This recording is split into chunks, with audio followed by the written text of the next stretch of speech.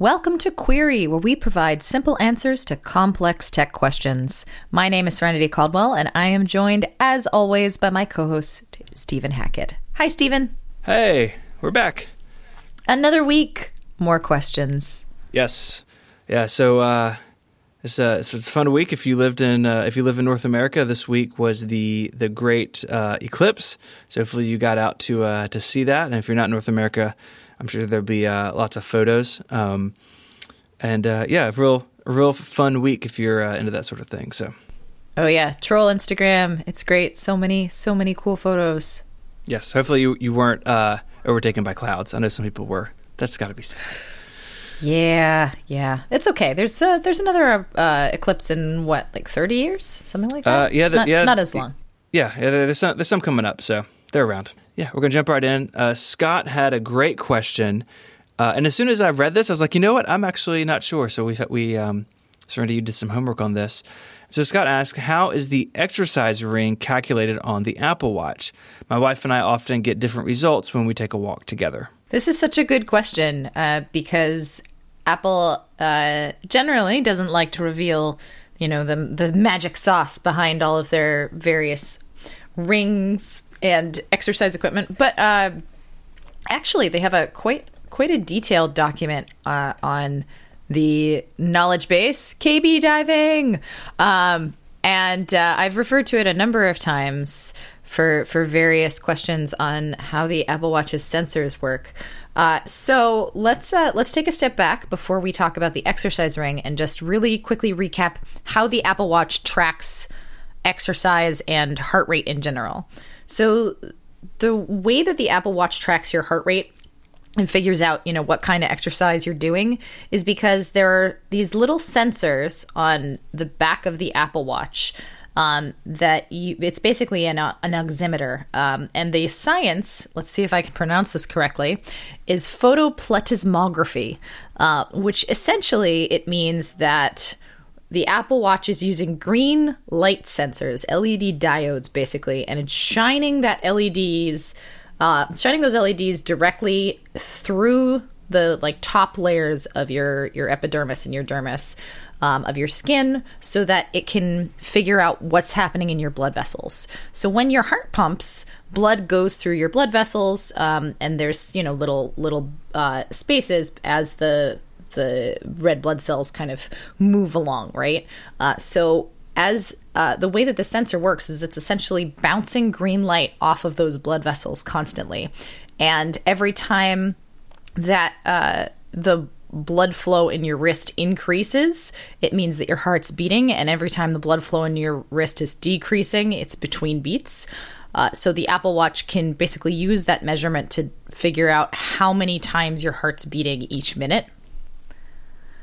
And it's kind of crazy when you think about the science behind it.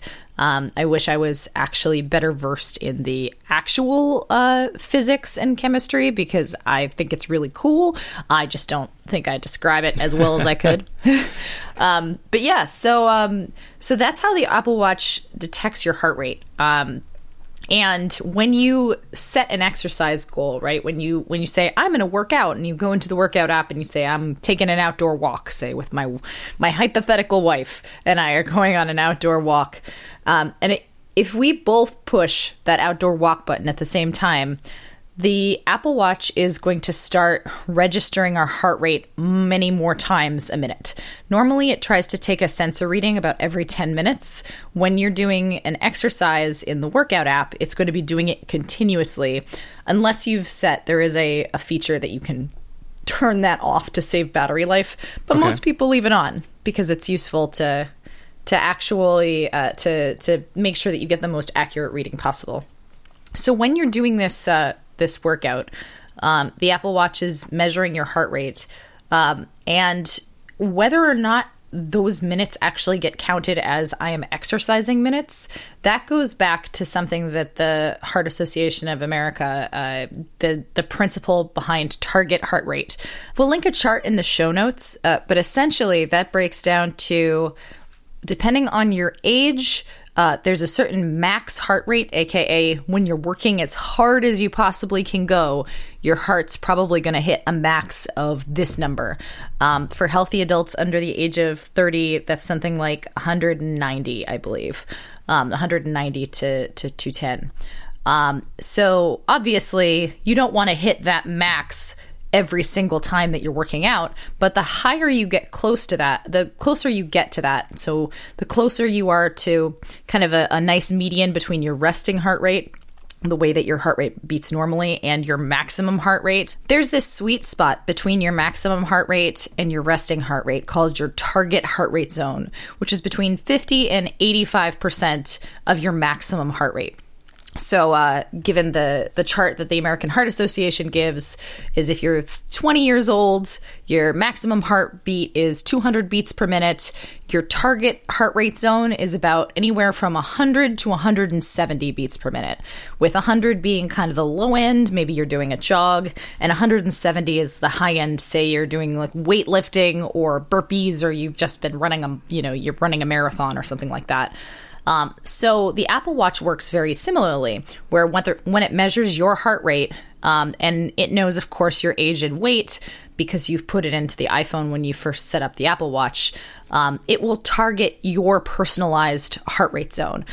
So when it looks at your heartbeat as you're, say, doing this outdoor walk, it says, oh, you're doing an outdoor walk, sure, but you're doing an outdoor walk and you're not really going very fast. Maybe you're stopping to like pet some dogs. Maybe it's on the flat, and maybe you're normally a marathon runner. So your target heart rate zone, maybe your heart just doesn't beat very fast for like that low level walking. Whereas, let's say my hypothetical wife, who doesn't play roller derby 4 days a week, they, getting out of the house to walk, that might be the only exercise they get all week. So when they're doing something like a slow outdoor walk, that is significantly harder for them. And their heart rate will jump up much faster than, say, mine, who, as somebody who works out, 4 days a week and cross trains and all of that, it takes a little bit more effort to get my heart rate up. So in a nutshell, the way that the Apple Watch figures out, you get 20 minutes of exercise and you get 45 minutes of exercise for a 50-minute walk, is it's how hard is your body pushing itself to do this task? And is your body pushing itself hard enough to get yourself in that target heart rate? Because unless you're getting in that target heart rate, you're not going to be burning calories and you're not actually going to be exercising. You're just basically moving your body. Okay. I remember when the watch first came out, you had an article about how tattoos may interfere with this because, like you said, these lights have to be able to sense what's going on under your skin. It's not just the Apple Watch. This is how my wife has a Fitbit and that does heart rate tracking. These all work basically the same way, the same sort of idea, but tattoos and other things may interfere with this. So, maybe check that out. But yeah, it's really fascinating how this works because on the surface it seems so simple, right? It's going to use really bright LEDs and we're going to see how much blood is in there, but there's all this science that goes into it, and it's really, I really enjoy the sort of being able to quantify what my body is doing through the watch and through other things like. Just this morning I was at the gym and the treadmills have like palm rest, and if you put your palms on them, it does your heart rate. And they're not using lights; they're using something else. But I noticed on it, because I was wearing my Apple Watch and it was in workout mode, so I could see my heart rate, that the gym equipment sort of the heart rate sort of jumped around, but the watch was real steady, and I felt like I trusted the watch more, knowing how it worked and all the science and research that's gone into this. So I think it's super cool how all this stuff works. Yeah, absolutely. And it is really cool. Stanford did a study pretty recently, which we'll link in the show notes, that essentially says that, there are still margins of error in all of these. It's obviously not as perfect as the gold standard, which is an EKG, basically chest strap monitor. But it is close enough that it topped all of the studies for heart rate. caloric balance that's a little bit different. That estimate that you get when you're doing a workout that's like, you've burned X calories. That's really hard for everybody to do because it's essentially taking that heart rate number and then multiplying it by your age and your weight and how often you work out and what kind of workout you're doing. So that's less trustworthy if you're looking at just I want to track my health data right now. But it's something that, Apple's clearly aware of and working on, and certainly the other companies are working on as well. So it's really exciting to see all of this science going into basically making us healthier people, Stephen. I'm all for it. Yeah. If you've got questions, you can submit them on Twitter. Use the hashtag AskQuery, and we'll be sure to see it. I take questions on all sorts of topics. And while you're there, you can follow the show at Query Show for updates. So the second question, we sort of have a theme this week of like how things work, which I enjoy. So Keeplin, hopefully I got that right, asks, how do multi-touch screens work? And so there's, I dive into this a little bit. There's sort of two types of touch screens. There's resistive and capacitive. So resistive screens, I have one in my car. If you had like an old Palm Pilot with a little plastic stylus, you had one of these, where you have to put pressure on the screen, and basically that pressure sort of squishes together layers of the screen to make contact. So if you have that plastic stylus and you press down, it knows where you press down based on the pressure of those things touching. These generally are not nearly as responsive as more modern touch screens. They're only single point of input. So capacitive with multi-touch can see multiple touch events at once, so it makes things like gestures possible. Resistive is very, very simple, but it's still a place in this world. Like I said, the screen in my car is resistive, and it's actually pretty good. I don't have any lag or anything with it. It gets the job done. But capacitive is different. It is dependent on something that holds an electric charge, including human skin, because really at the end of the day, we're just meat bags of water. Just when we get down to it. Swish. Yeah. And so when you touch it with your finger, there is a small electrical charge, and it can track that. So if you have gloves on, for instance, you can't interact with your iPhone screen, but then there's touch gloves that allow that interaction to happen. This is why you can unlock your phone with your elbow or with your knuckle if your fingers are dirty. It just has to touch human skin. These are much more modern. That's what all of our phones and tablets are. It's what if you have a 2-in-1 PC, that's what those screens are as well. But multi-touch sort of sits on top of that. So it's capacitive capture, but with multiple points. And years ago, Apple bought a company called Fingerworks that helped develop some of this. And because it can detect multiple points and can keep tabs on those touch points, things like swipes and pinch to zoom and all these gestures are possible because it can track multiple places on the screen at once. So much more modern, but really it's just looking for that electrical charge to be generated when your finger makes contact with it. Yeah, it's very cool. And it's also the reason I can't help but insert a stylus mention here. It's the reason why for a long time the iPad had those really ridiculous looking styluses that basically were fat rubber nibs that looked like they were tiny pinky fingers. Because for a long time, the iPad would only sense an electrical impulse from an input that was larger than 6 millimeters. So essentially, what stylus manufacturers had to do was make styluses that were 6 to 9 millimeters in diameter that had a rubber capacitive nib that would basically allow, whenever you touched the stylus, to give an electric charge down to the iPad so you could use it accordingly. And then, of course, the Apple Pencil works a little bit differently, as do some of the more modern styluses, in that they use Bluetooth but they also have a capacitive angle that, again, makes little electric impulses, usually via a battery or some other power source in the stylus, to make the screen recognize what it's doing. It's very, very cool. Again, science. It's really fascinating how Apple has made all of this work. Yeah, the pencil, if you just look at it, kind of looks like an old resistive stylus that you may have had in a Palm Pilot. But when you get into it, what it's actually doing, and using touch and Bluetooth and all this proximity stuff to give the device a more complete picture of what's going on, that's really where it excels over things we had even just a few years ago. Yeah, and you mentioned the fact that multi-touch, is a big aspect of a lot of capacitive screens, but really it's not even possible on a resistive touch screen, because the resistive touch screen needs like that pressure in one spot. Capacitive, because it can sense electrical impulses, it also means that it can sense when not to recognize electrical impulses. And that's how things like palm rejection work, for instance, or miscellaneous touches, knowing that if you have three fingers on the screen and you move up, it's going to do a different thing than if you have 2 fingers on the screen and move up. It's very cool. Yeah. So I think that brings us to this week's speed run. Speed run. Nathan is moving to a new phone number with their next iPhone, which made me realize I've had the same phone number forever. Like my first phone in high school was the same number I have now. That popped in my head as I was reading this. Like, oh yeah, I've never done that. And this was posed as a theoretical, but it doesn't seem very theoretical. If you have lost track of all the services you use with two-factor authentication, is there an easy way to round them up and to locate them?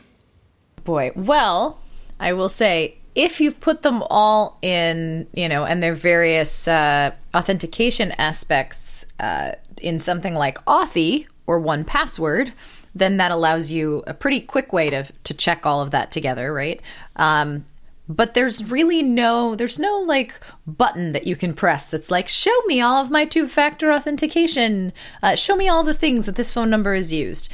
Because if there was, it would probably be hacked, and then, bad things would happen. So no, there's not. However, there is a roundabout way of doing this, which there's a website called twofactorauth.com, AUTH, that will link in the show notes, and that lists every single kind of two-factor and two-step authentication available on the web. So you can search in various categories, like mail, for instance, and hopefully find the ones that you think you might have two-factor authentication with, and then that way you can preemptively change your number. Okay. So it's probably going to be a little bit of work, Nathan. One thing I thought of is just sit down and think through all of your workflows and the services you use on a regular basis. And I would get started, because once you lose access to that old phone number, this could become more difficult. So best of luck. We'll be thinking about you. All right, next question. Nick asks, if you have repeating calendar events with alerts on, how do you disable these notifications when you're on vacation? So it's actually pretty straightforward. If your life calendar and work calendar are separate, which mine are, I would recommend that if you don't do that, by the way. Just having a work calendar you can just turn off on the weekends is really nice. So any calendar app that I tried for this on the Mac or on the iPhone, on Android, you can, on a per calendar basis, disable notifications. So on the iOS calendar app, if you go into the calendar list, you can just say ignore notifications, and you could do that. So the calendar is still on. You can still see the calendar, but you're not getting those notifications all the time. And just go in there and turn them off. And when you're back at work, turn it back on, and it should be pretty straightforward. If they are intermixed with other events, that's going to be more difficult. You could go in there and edit the individual calendar events if there's not that many of them, but maybe it's a good opportunity to separate things out a little bit. I like sort of having work and personal events separate. Yeah, agreed. And I also recommend doing something like turning on Do Not Disturb. You're on vacation. You don't really need to see text messages and emails and the like. On that note, though, if you do use Google Calendar for your repeating calendar events, and you have alerts, say email-based alerts, make sure that you check those before you go off on vacation. Because I recently went to England, and I discovered, actually, for our podcast even, I get something like 5 email notifications from Google because we have the official query alert, and then we also I have a personal one in my personal calendar, and oh man, so I had like 10 emails that were just all, you have a podcast with Stephen Hackett in 5 minutes. So remember to check that. Remember to check your non-device alerts. That's good advice. I always forget about those. I have them turned off, but I know a lot of people depend on them. Griffin asks, when using Apple Map directions, I want to see the route on the CarPlay screen and not hear Siri, but every time I change the setting, it seems to turn itself back on. And I know you've spent a lot of time on this sort of thing, so what should Griffin look for? Oh boy. Well, Griffin, I'm so sad to hear that you don't like Siri. She just wants to be your friend. No, I understand. Voice directions can be very irritating, especially when you have other people in the car or you're listening to music or the like. It is strange that Siri keeps on turning off after you turn it, or sorry, it keeps on turning on after you turn it off. It might be intermixed with the car's firmware, and that's something I definitely recommend maybe reaching out to Apple support for just to check. In the meantime, though, there are ways to keep that from happening. However, it might result in turning the entirety of CarPlay off. There is settings under General and Restrictions that can turn CarPlay audio off, but it may, because I don't have a CarPlay car, I wasn't able to test it to see if that also turns off CarPlay video. And if it does, obviously, not quite the goal you're going for. So if you keep on having issues with Siri's voice popping back on even after you've turned her off, and you can't press, of course, there's a button on iOS and on CarPlay to mute. And if neither of those are working, I would definitely give Apple support a call and see if it's a bug or if it's something that they can troubleshoot for you. So I think that brings us to the end of episode 7. Yet another episode wrapped, full of science, full of interesting how stuff works. I'm pretty excited now that I know more about multi-touch and refreshed my brain about some heart rate sensors. Yeah, it's cool. If you have questions for us, you can tweet with the hashtag AskQuery. You can find show notes for this week for all the stuff we talked about at relay.fm/query/7.